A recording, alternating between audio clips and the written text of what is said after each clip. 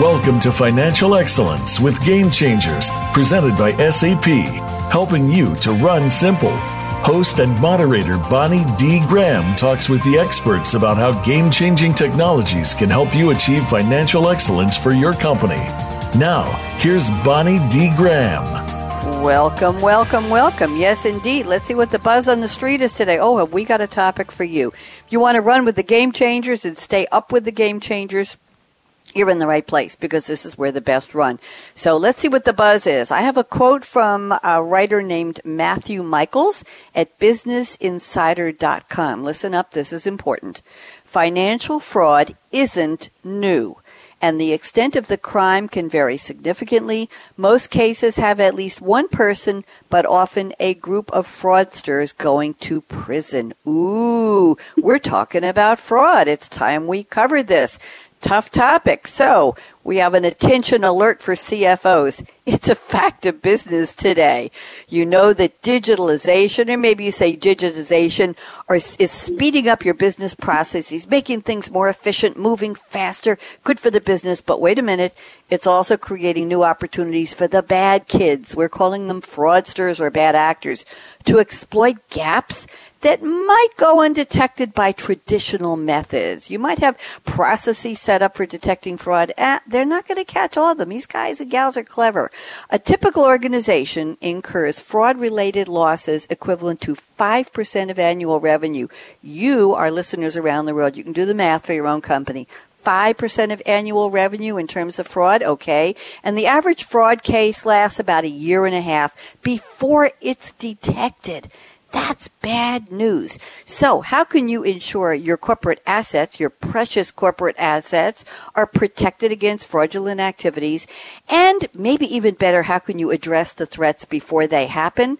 Well, wouldn't that be a beautiful world? I'm Bonnie D. Graham. Welcome. Financial Excellence with Game Changers, one of our top audience draws here on Game Changers Radio. So happy and grateful to all of you listeners around the world. We've got a great show for you today. I have three experts. Let me tell you who they are, and then we'll get started. I'll have them introduce themselves. But in a moment, we'll be hearing from Manish Singh, Senior Manager with Risk and Financial Advisory at Deloitte. Welcome to Manish. He's new. Steve Biskey, Director in RSM's Risk Consulting Practice. Welcome to Steve. And Tomas Kong at SAP, and we'll have Tomas tell us all about what he does at SAP. I'm looking for your bio. He's a Senior Director of Solution Management at SAP. There we go. So, Manish Singh, please introduce yourself. Tell us briefly what you do at Deloitte and your background. Thank you, Bonnie. So, Bonnie said, my name is Manish Singh, and I'm a Senior Manager with Deloitte Risk and Financial Advisory. And I've been with Deloitte for over 9.5 years now, focusing on risk advisory services.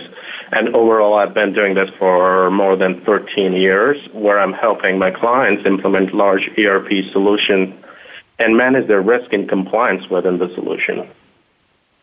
Thank you very much. What drew you to this work? What brought you into this line of work? Risk is a very powerful topic, and I'm sure over your many years in the field, Manish, you've seen changes in the style, if I can use that word, the style of risk, in the risk of risk, in the velocity of risk, in the popularity of risk, in the impacts of risk. What brought you into this field of work originally, if I can ask? Sure, and the answer lies in what you just said, because it's ever evolving, so I never get bored of what I'm doing. There's always new challenges to address, and it keeps me going. Very interesting. It's always nice to be in a field that is always changing. That's how I feel about producing and hosting live radio. We're called live podcasting now. Thank you, Manish. Pleasure to have you on board. And I do a shout out to Carla Neal Slavin, one of our wonderful people at Deloitte. I think she's based in Canada, who engages for us interesting and savvy people like you for our panel. So shout out to Carla. Now let's move around the table one seat to Steve Biskey at RSM. Steve, please introduce yourself. Hey, Bonnie. Thanks for having me. My name's Steve Biskey. I'm a director at RSM in our risk consulting practice. I've been an audit and compliance professional for about 27 years of my career. And with RSM, I lead our team, our national team, that focuses on using analytics and automation to help identify, manage, and monitor risk. Thank you very much. And what brought you into this field? Similar comment to Manish's, or what got you into this line of work? Yeah, I think for me it was a little bit of a twist. My grandfather was an IRS agent. My father taught accounting classes. I planned to be a CPA and get into the work world in that aspect. And I started taking some courses and realized, you know what, I'm not so much about the financial reporting side, but I really like technology. So early in my career, I got involved in using technology to help make those processes, the accounting, the risk, the compliance, the reporting processes easier. So that was kind of my evolution into it. Thank you very much. Pleasure to have you on board. Thanks for joining us. And let's go one more stop around the table to Tomas Kong at SAP. Tomas, please tell us who you are, what you do. Thank you, Bonnie. Yeah, Tomas Kong. I'm the Global Solution Owner for the SAP Fraud and Screening Solutions based out of Palo Alto in Silicon Valley. I've been with SAP for about 10 years, and prior to that, I've been with other Silicon Valley companies in related accounting and compliance roles. Nice to have you on board. And what interests you about fraud and risk? What are your thoughts on that, Tomas? Yeah, so when I started my corporate career in Silicon Valley, I was an internal auditor, and I thought it was just going to be an accounting-related job. It turned out that in the place where I was working, there were a lot of fraud cases. So fraud is something I encountered from the very beginning, and now that I'm the solution owner, on the software side, I work on software that helps people detect fraud. So I think it's a logical marriage.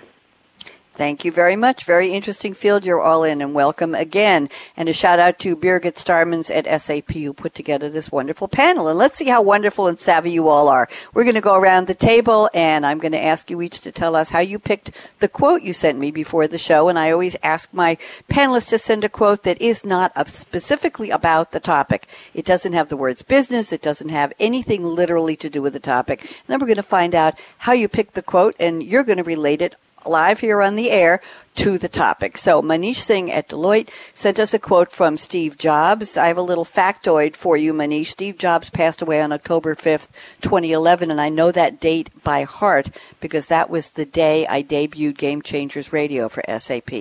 That was the same day, and we found out about 2 hours after that he had passed away. If anybody on the planet doesn't know who Steve Jobs is, oh my goodness, chairman, CEO, and co-founder of Apple Inc., chairman and majority shareholder of Pixar, member of the Walt Disney Company's board of directors following its acquisition of Pixar, and founder, chairman, and CEO of Next, NEXT. He's widely recognized as a pioneer of the microcomputer revolution of the 70s and 80s, along with Apple co-founder Steve Wozniak. So here's the quote.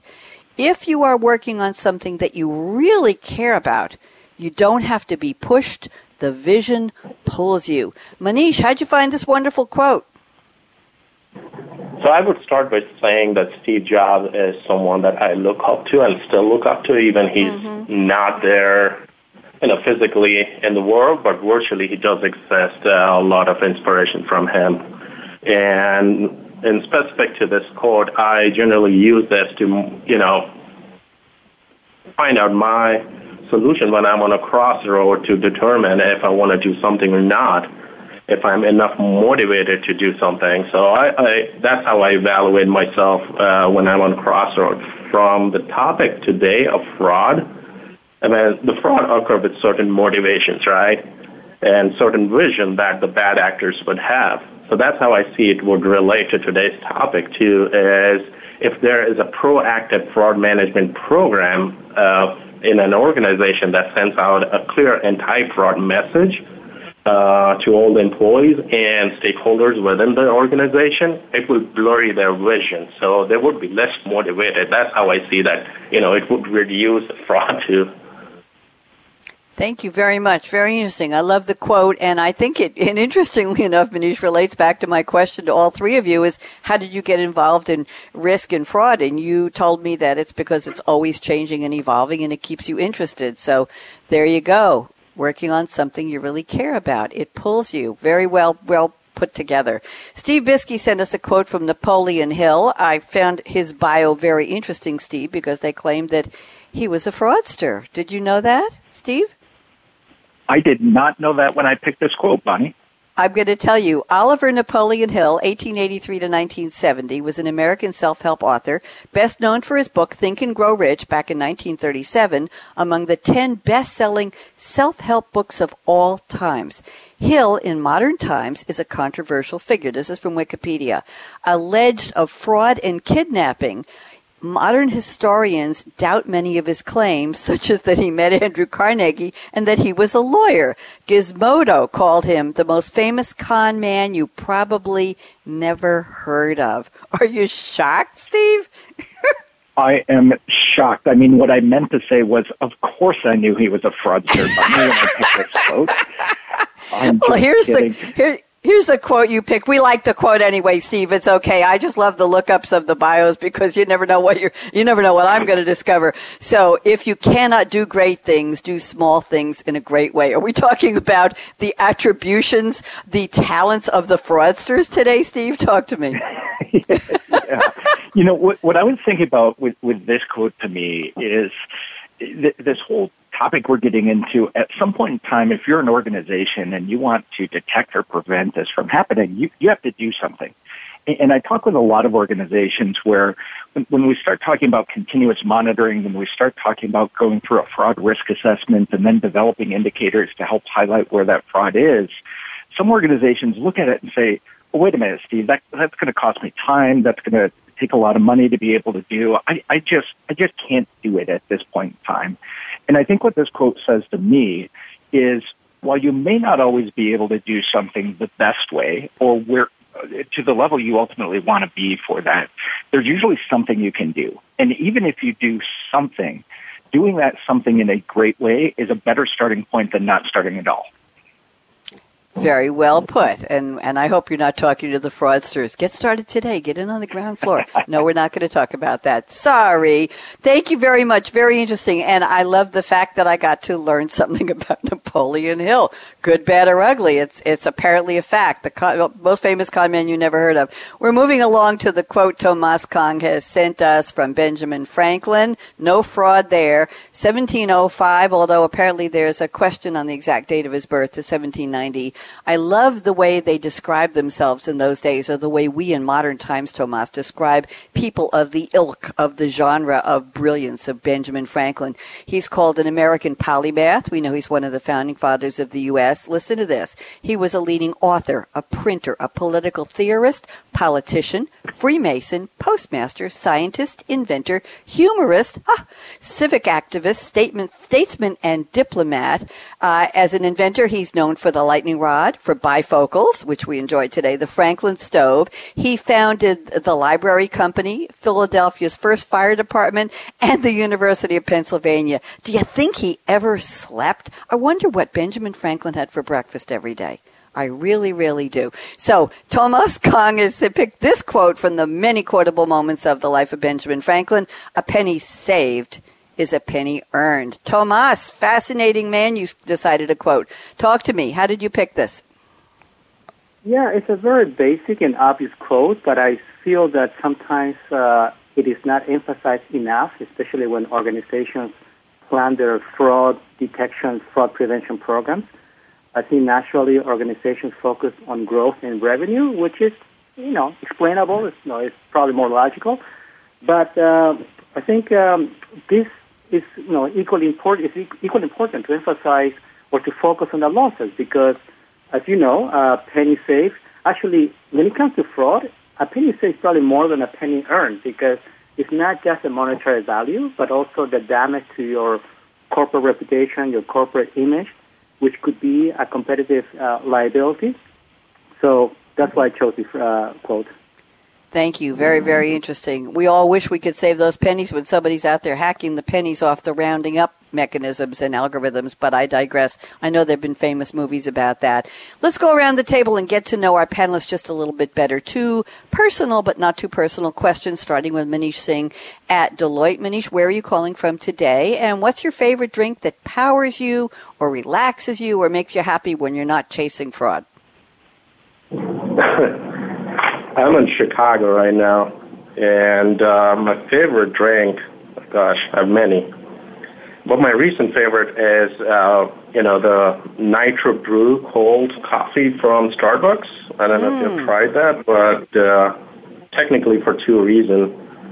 One, I find it very cool how they serve it from the beer tap, so a drink that you can have at any hour without worrying about work schedules and get the sense of feel of beer, not the sense, but the feel of beer.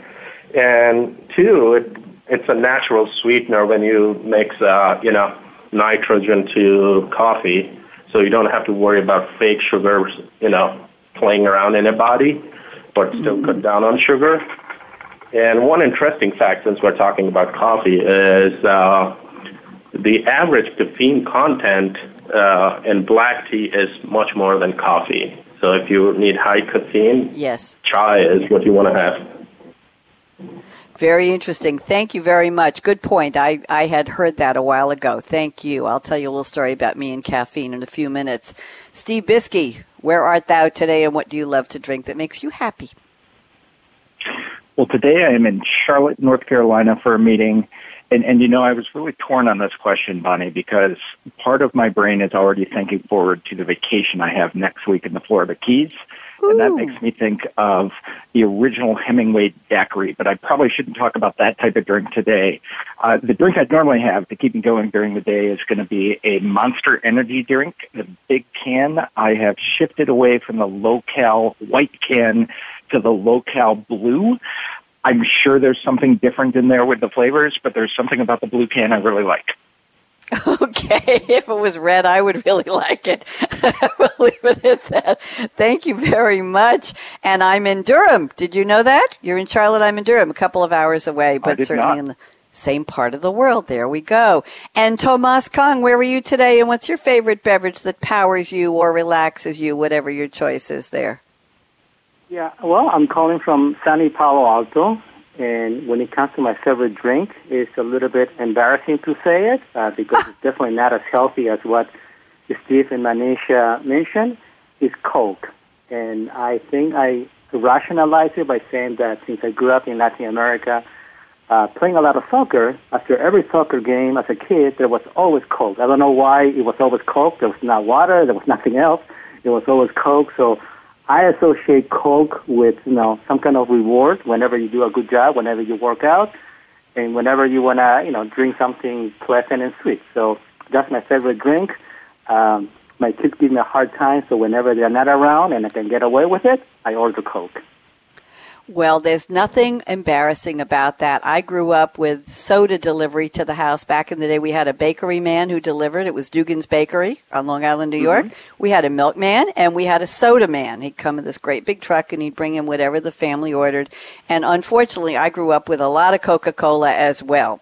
I'm not going to tell you what it did, but that was part of our lives. We were just drinking it. It was very refreshing. I never embraced the other one that's supposed to be just as refreshing, but let's just leave it at that. So, and I think we had somebody who was an executive of the Coca-Cola Company on Game Changers Radio a couple of years ago, Tomas, and she sent me a gift box with a six-pack of bottles, the original bottles of Coke in the old green glass bottles. I never drank it. I just kept it as a memento, but it was very, very sweet of her in every possible way. So there. So now that we found out where you all are, I'm in Durham, North Carolina, moved here exactly 2 years ago from Long Island, New York, where I spent the last 32 years, and I am not allowed to have caffeine on radio show days, Manish and Steve and Tomas, because there's probably caffeine in Coke. They don't let me anywhere near caffeine. I don't need it when I'm on the air. This is my second live show today. Did one a little bit over an hour ago. So I'm only allowed to drink water on radio show days, and I'm happy with my cool, clear water. So what we're going to do right now is we're going to take a quick break. We're going to go to break for 90 seconds, and during that break, Manish and I are going to talk about where we want to start the roundtable. We have some really great information for all of you listening. And again, I have to do a shout-out of appreciation to our listeners all over the world here on the Business Channel, on VoiceAmerica.com, World Talk Radio, and a shout-out to our engineer, an early shout-out, Aaron Keller, our engineer extraordinaire.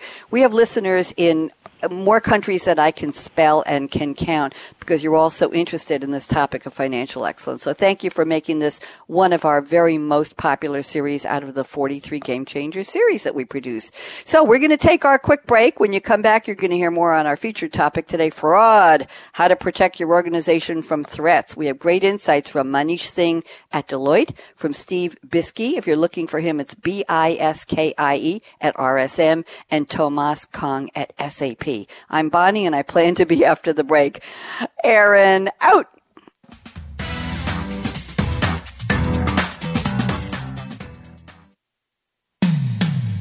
When it comes to business, you'll find the experts here. Voice America Business Network. Isn't it time for you to transform your finance organization? SAP is leading the way with groundbreaking technology to help finance professionals transform finance. S/4HANA, powered by SAP, is a part of SAP S/4HANA, the next generation business suite. SAP S/4HANA Finance draws upon innovative in-memory mobile and cloud technologies to deliver one common secure view of all your information across finance. This gives you instant insight to drive enterprise-wide strategic value. Learn more about SAP S/4HANA Finance at sap.com. The business community's first choice in Internet Talk Radio. Voice America Business Network.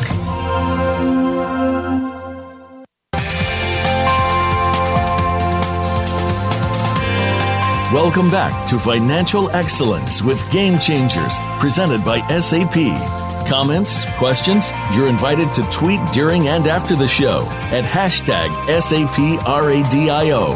Now, let's get back to Financial Excellence with Game Changers. That's exactly what we're talking about. More financial safety than financial excellence. What is your company doing to protect yourself from financial fraud, from the threats? The fraudsters are out there. They're smart. They're clever. They're savvy. They might have first dibs on all the new technology. They're trying to get in the cracks into those little gaps, those little tiny gaps that you may not be aware of, because digitalization is wonderful. It's speeding up your business, but it's creating places for the fraudsters to poke in and steal information and steal money. So we want to talk about what we're going to do to help you plug those gaps and make sure they don't happen. Manish Singh from Deloitte, Steve Biskey at RSM, and Tomas Kong at SAP are with me today.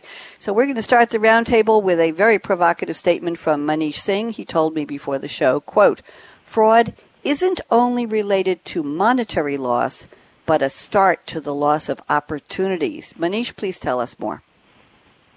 Sure.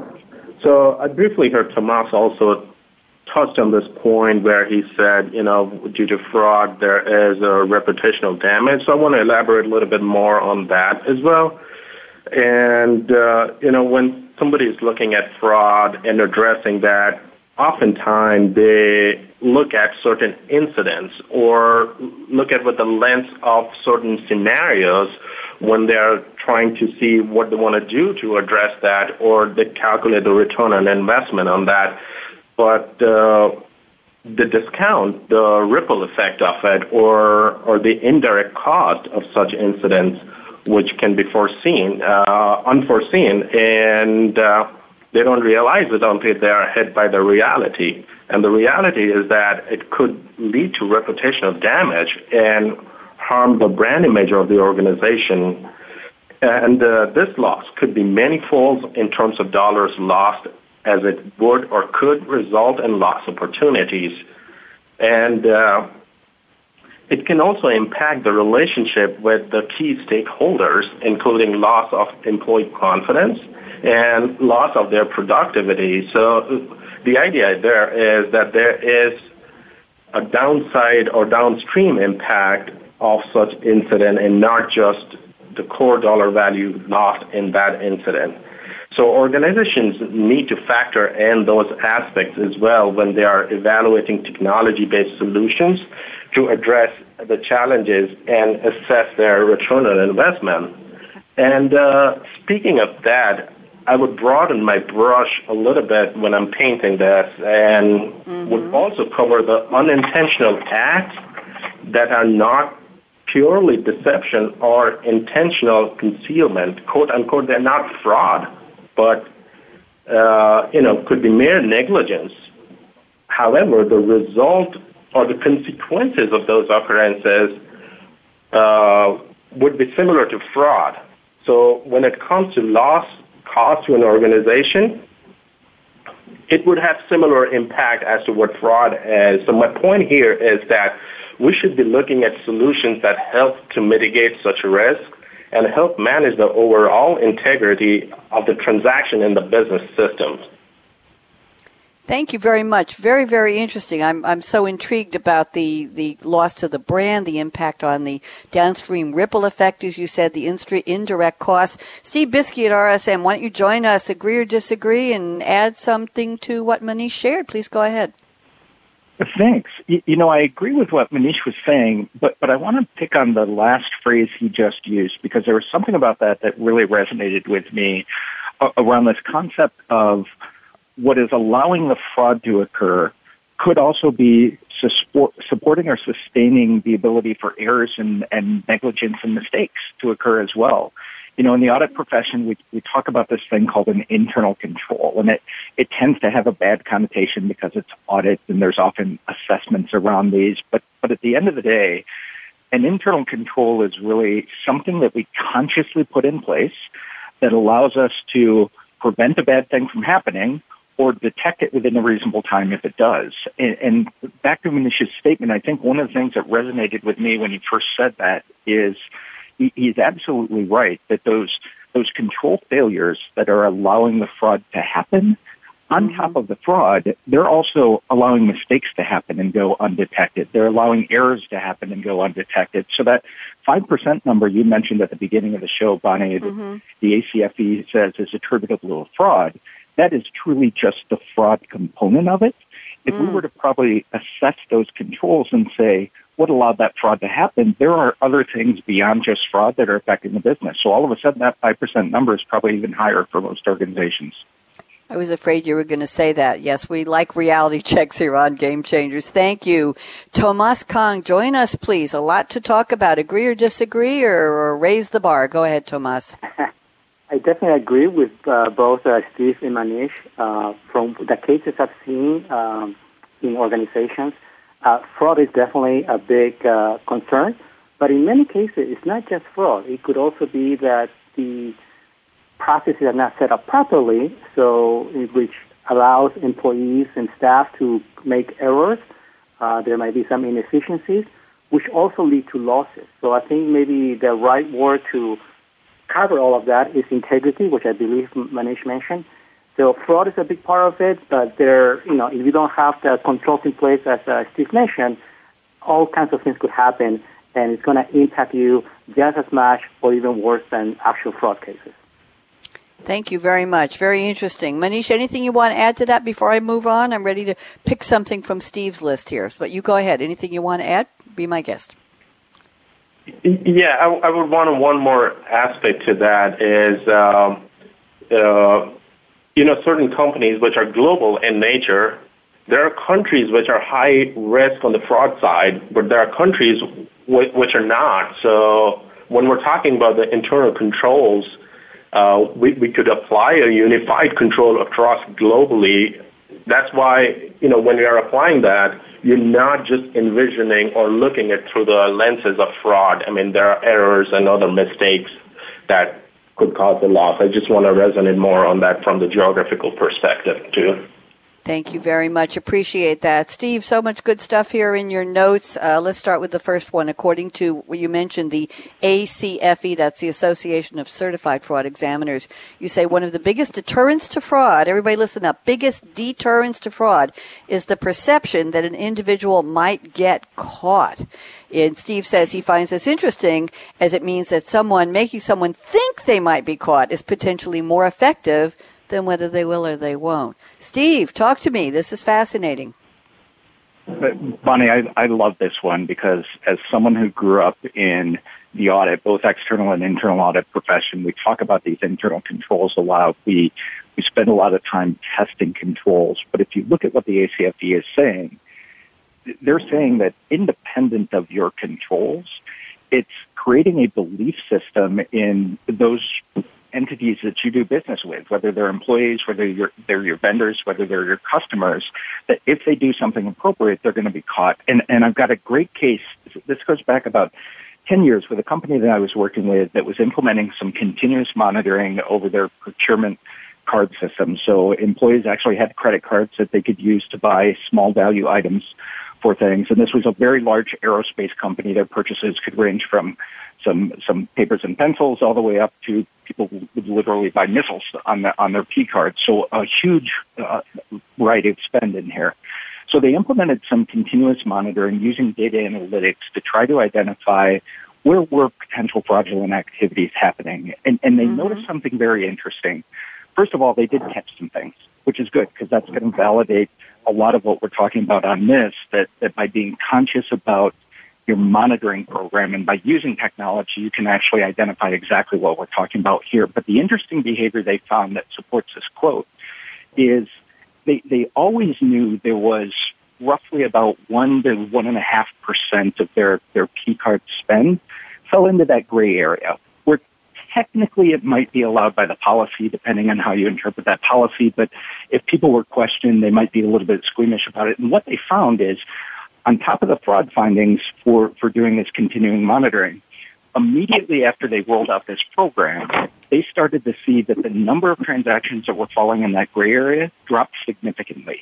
And it was because people knew that they were going to be questioned. People knew that if they submitted something that was maybe a borderline expense, they would get an automated email later that day saying, can you provide more evidence around it? And that gray area spend fell dramatically. That was pretty powerful in my opinion. Very interesting. Is that, Steve, you see that as motivational, or like the teacher's going to hit you with a ruler on the back of your hand if you're caught stealing a pencil from her desk? Do you think it's something that goes back to childhood? The idea that you might get caught could be that very human, very emotional sentiment of, I don't want to be the one who's caught. What do you think? Is that something from our childhood? I think there's probably a little bit of that, but I also think there's a piece of this where there's some people that are just going to do bad things, and if I make it harder for them to do bad things in my organization, that doesn't mean they're not going to do bad things. They're probably just going to look to my competitor or someone else to do those bad things with because they feel they're less likely to be caught in that environment. Okay. So there's some risk and reward in there, I think. Let's move around from Steve around the table to Tomas Kung. Love to get your thoughts on the great perspective that Steve just shared. Tomas? Yeah, actually I can relate to a lot of what Steve was saying because I also started my career as an auditor, although I switched at some point because I thought it was too hard. I remember when I was doing international audits for an organization that I would not mention, we started finding cases of fraud. And as we started finding them, we started sharing them across the organization. All other areas of the organization somehow overnight became more compliant. They became better at preventing exceptions and fraud cases. And I think it boils down to that. It's just human nature. And the moment you know that whatever you are doing might be caught eventually, you'll change your behavior. And that was very powerful. I mean, we did not have the resources, of course, to audit every single department, but just sharing the findings of some, let's say, bad departments was so efficient. Thank you very much. Let's go around to Manish Singh at Deloitte. Manish, join us. Thoughts, please. Sure. So this is more related to human behavior, using that fraud program as a deterrent control. So I'll take this a step lower and help you understand this from a day-to-day task perspective. So it's an interesting fact, and I'm sure most of people who are listening to may be aware of this, but it's quite interesting when I found out that, when there is a dog's food ball placed in the front porch of your house, that is considered to be the biggest deterrent for somebody to break into your house. I see this as a similar perspective, that when people are aware that there is some kind of control there, they are less motivated. It goes back to my, statement from Steve Jobs of the vision. It does make the vision very, very blurry. and act as a control. Interesting. Okay, we're talking about the front porch now. Let's go back to Steve. Any comments on what your co-panelists shared on that? Because I've got something I'm going to move on to quickly here. Go ahead. Yeah, I'm just thinking that the dog bowl on my porch is going to be offset by the fact that my cat is always sitting in the window. So I need to change my thinking a little bit about this. There you go. Tomas sent me an interesting quote for the beginning of the show, and I told him, no, we don't use quotes that are directly about the topic for the opening. You all sent me such interesting inspirational quotes. We'll leave it at that. So I said to him, why don't you include it in your notes for later in the conversation? And he did. So here is a quote from Alan Greenspan. This is a reality check, Tomas, a good one. So I'm going to read the quote. Corruption, embezzlement, fraud. These are all characteristics which exist everywhere. It is regrettably the way human nature functions, whether we like it or not. What successful economies do is keep it to a minimum. No one has ever eliminated any of that stuff. Are we doomed, Tomas? Why don't you interpret and add to what Mr. Greenspan said? Go ahead. Well, no, Mr. Greenspan probably knows a few things that other people do not know. And when I saw this quote, I just related to it 100%. As I mentioned earlier, I started my career as an auditor. We're doing international audits. And it was just amazing the kind of stuff we would find, not only in the so-called, let's see, what's the right name here, risky countries, countries that traditionally have had more cases of fraud, but even in the so-called countries with very clean economies, you would find cases of fraud.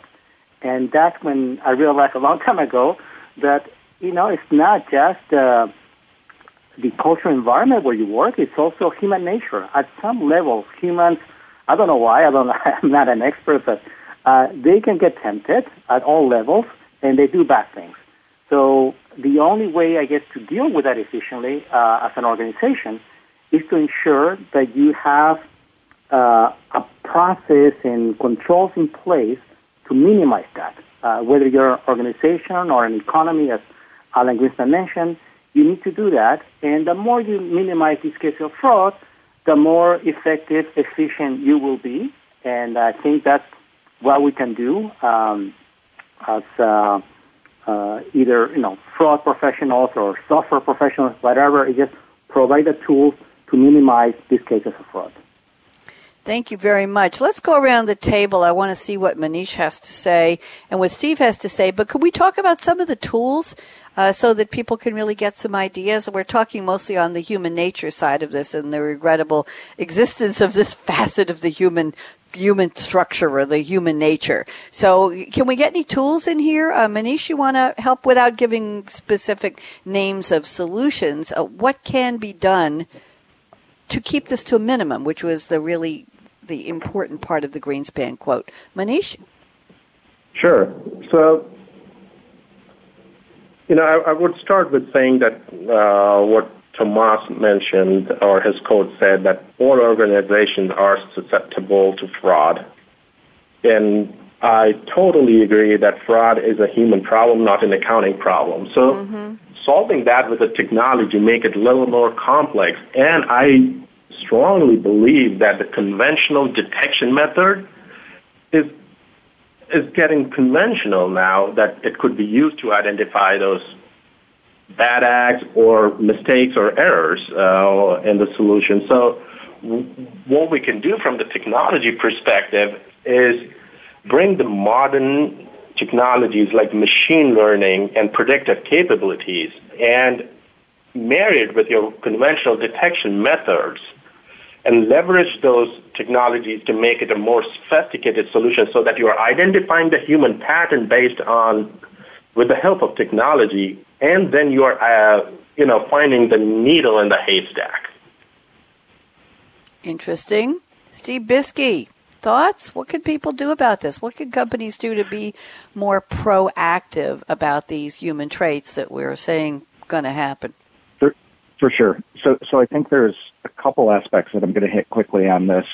The first is, I agree with Manish in that at some perspective, we can start using technology to actually mine through this wealth of information we have in an organization. We can look at purchasing transactions. We can look at AP transactions. And unlike in the past where from an audit perspective, we might have to look at a sample of those, or we might have to wait for a hotline tip to come in, we can actually design analytics and other routines to get to that root of, if this were happening, how might I detect it in my data? So that's one piece of it. But the other piece, if we look at the fraud triangle, and this is something the AFFE has on their website as well, there are a couple components of the fraud triangle that we can't necessarily influence.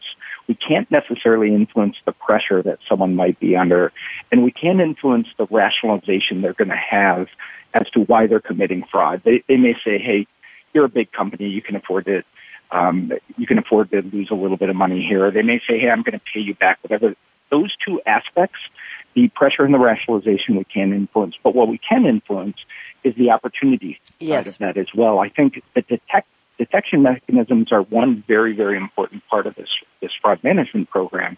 But we also can look at how can we reduce the opportunity through better controls that we put in the organization, moving things to more automated controls as opposed to reactive detective processes to reduce that piece as well. And one final comment I want to make, I think the one thing that sometimes gets lost when we're talking about fraud is people think about the bad guys as perpetually bad guys. But again, when you read the stories from the ASFE, one of the things we'll learn is a lot of fraudsters are actually the old lady that everyone trusts and no one would ever think would do something like this. And they never intended to commit fraud, but they were under some pressure and they rationalized what they did.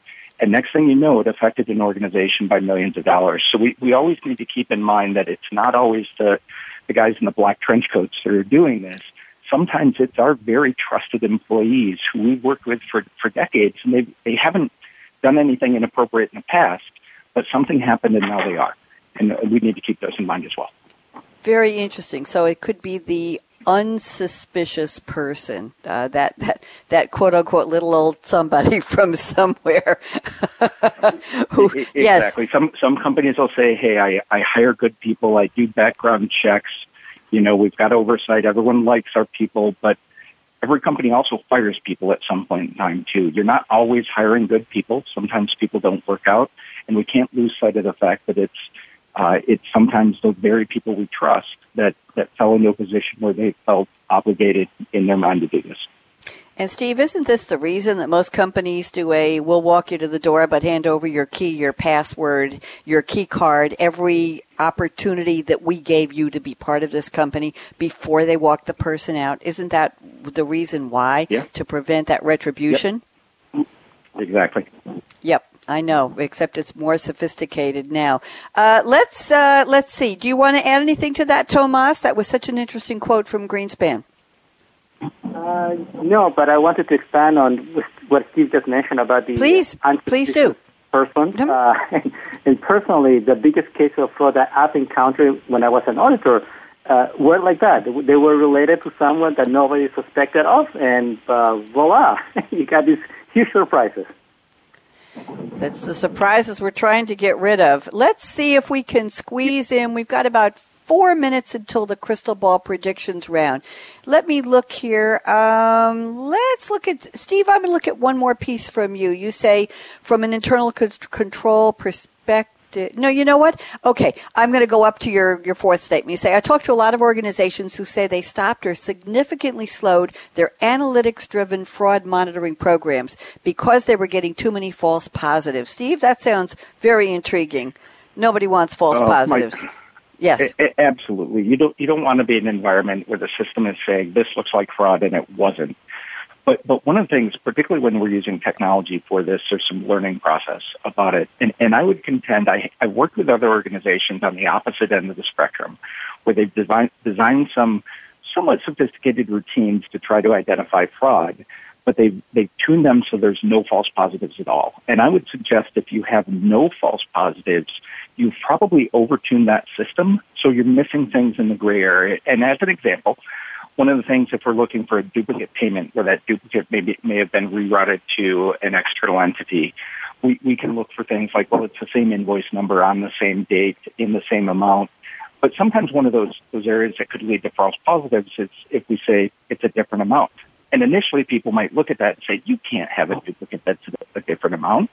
Well, in reality, if we paid a vendor late and that vendor sends us a new invoice with a interest charge tacked onto it that wasn't on that original invoice, it's still for the same item, but is now a different amount than that.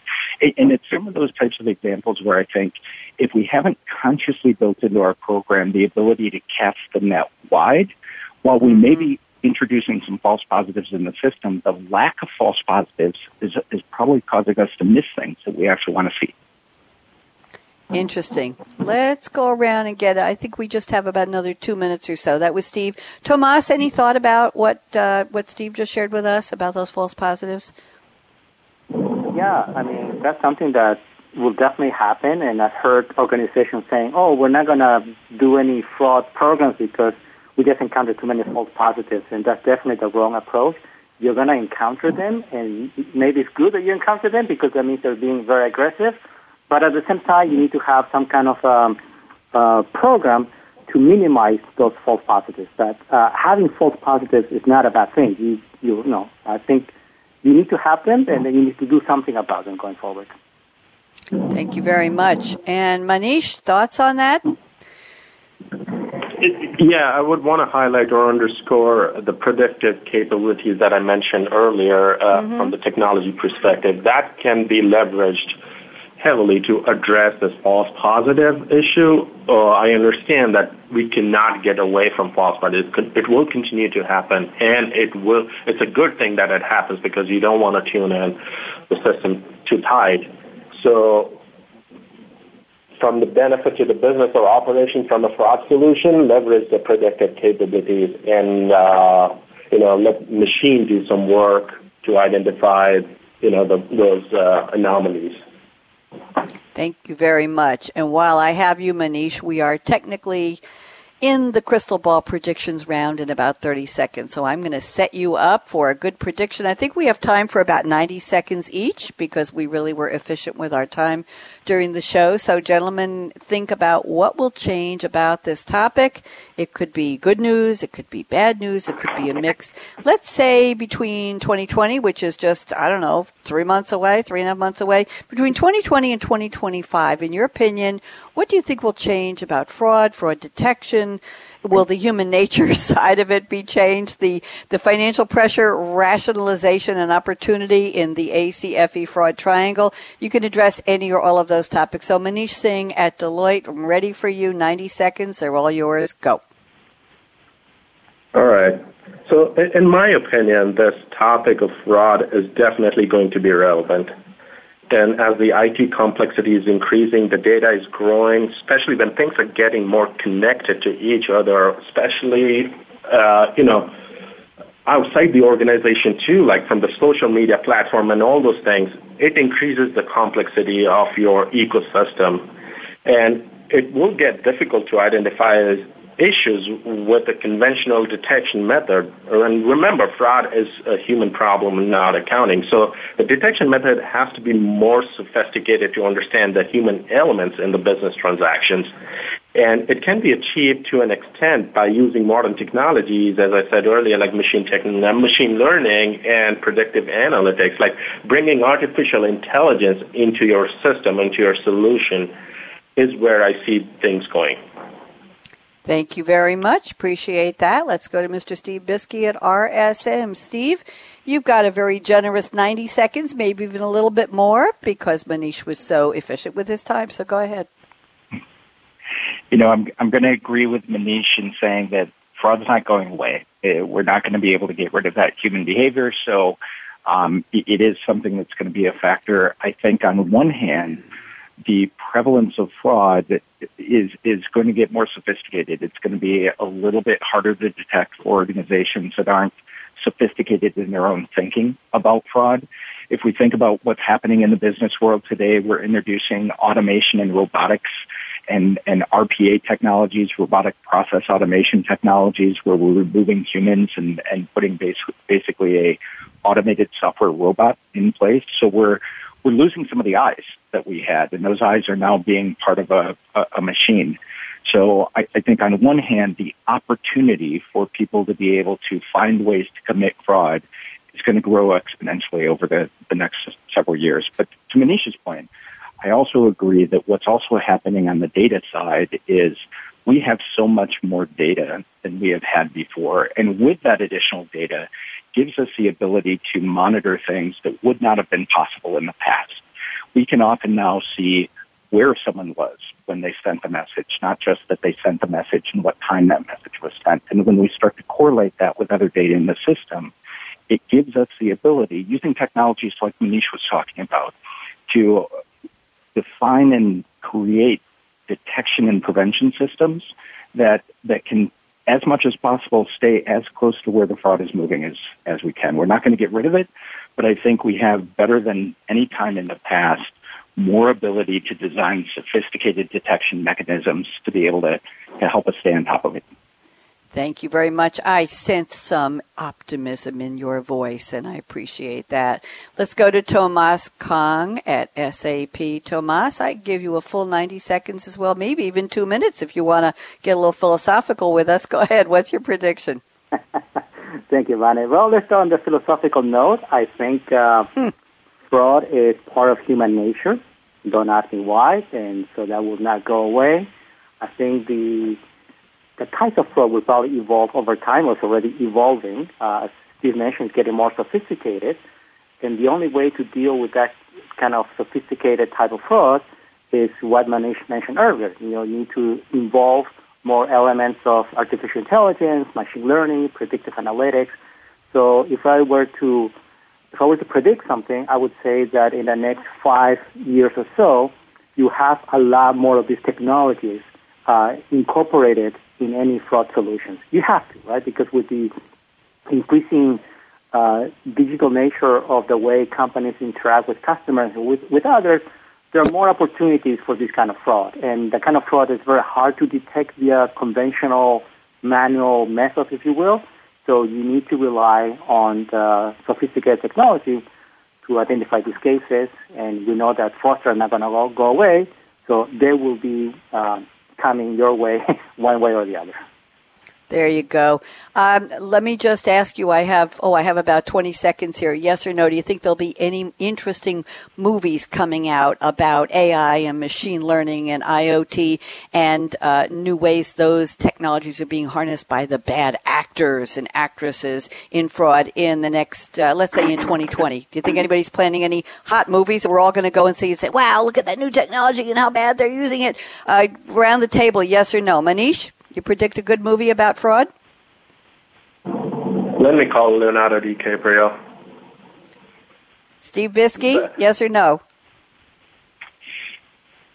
I think there's going to be some fantastic movies, but I don't see anyone building a fraud theme into the next Star Wars. Okay, thank you. Tomas Kong, a movie about fraud? Definitely. If not 2020, probably 2021. There you go. There you go. I'll meet you. I'll buy the popcorn. I'll see you there. I want to thank Birgit Starmans at SAP for putting together this fascinating panel. Gentlemen, you've been wonderful. I really appreciate it. Carla Neal Slavin at Deloitte for engaging Manish Singh for us at Deloitte. And Aaron and the Business Channel team at World Talk Radio for getting us on the air and keeping us there. And thank you to the 3 sponsors of this series. I think you're in your 8th or 9th season with me. That's years in radio terms. Birgit Starmans, Chris Grundy, and now Diana Heim at SAP. Appreciate that. 8 seasons. Here's my call to action.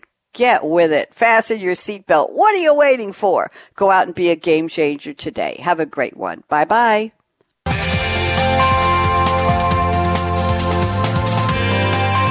Thanks again for tuning in to Financial Excellence with Game Changers, presented by SAP, helping you to run simple.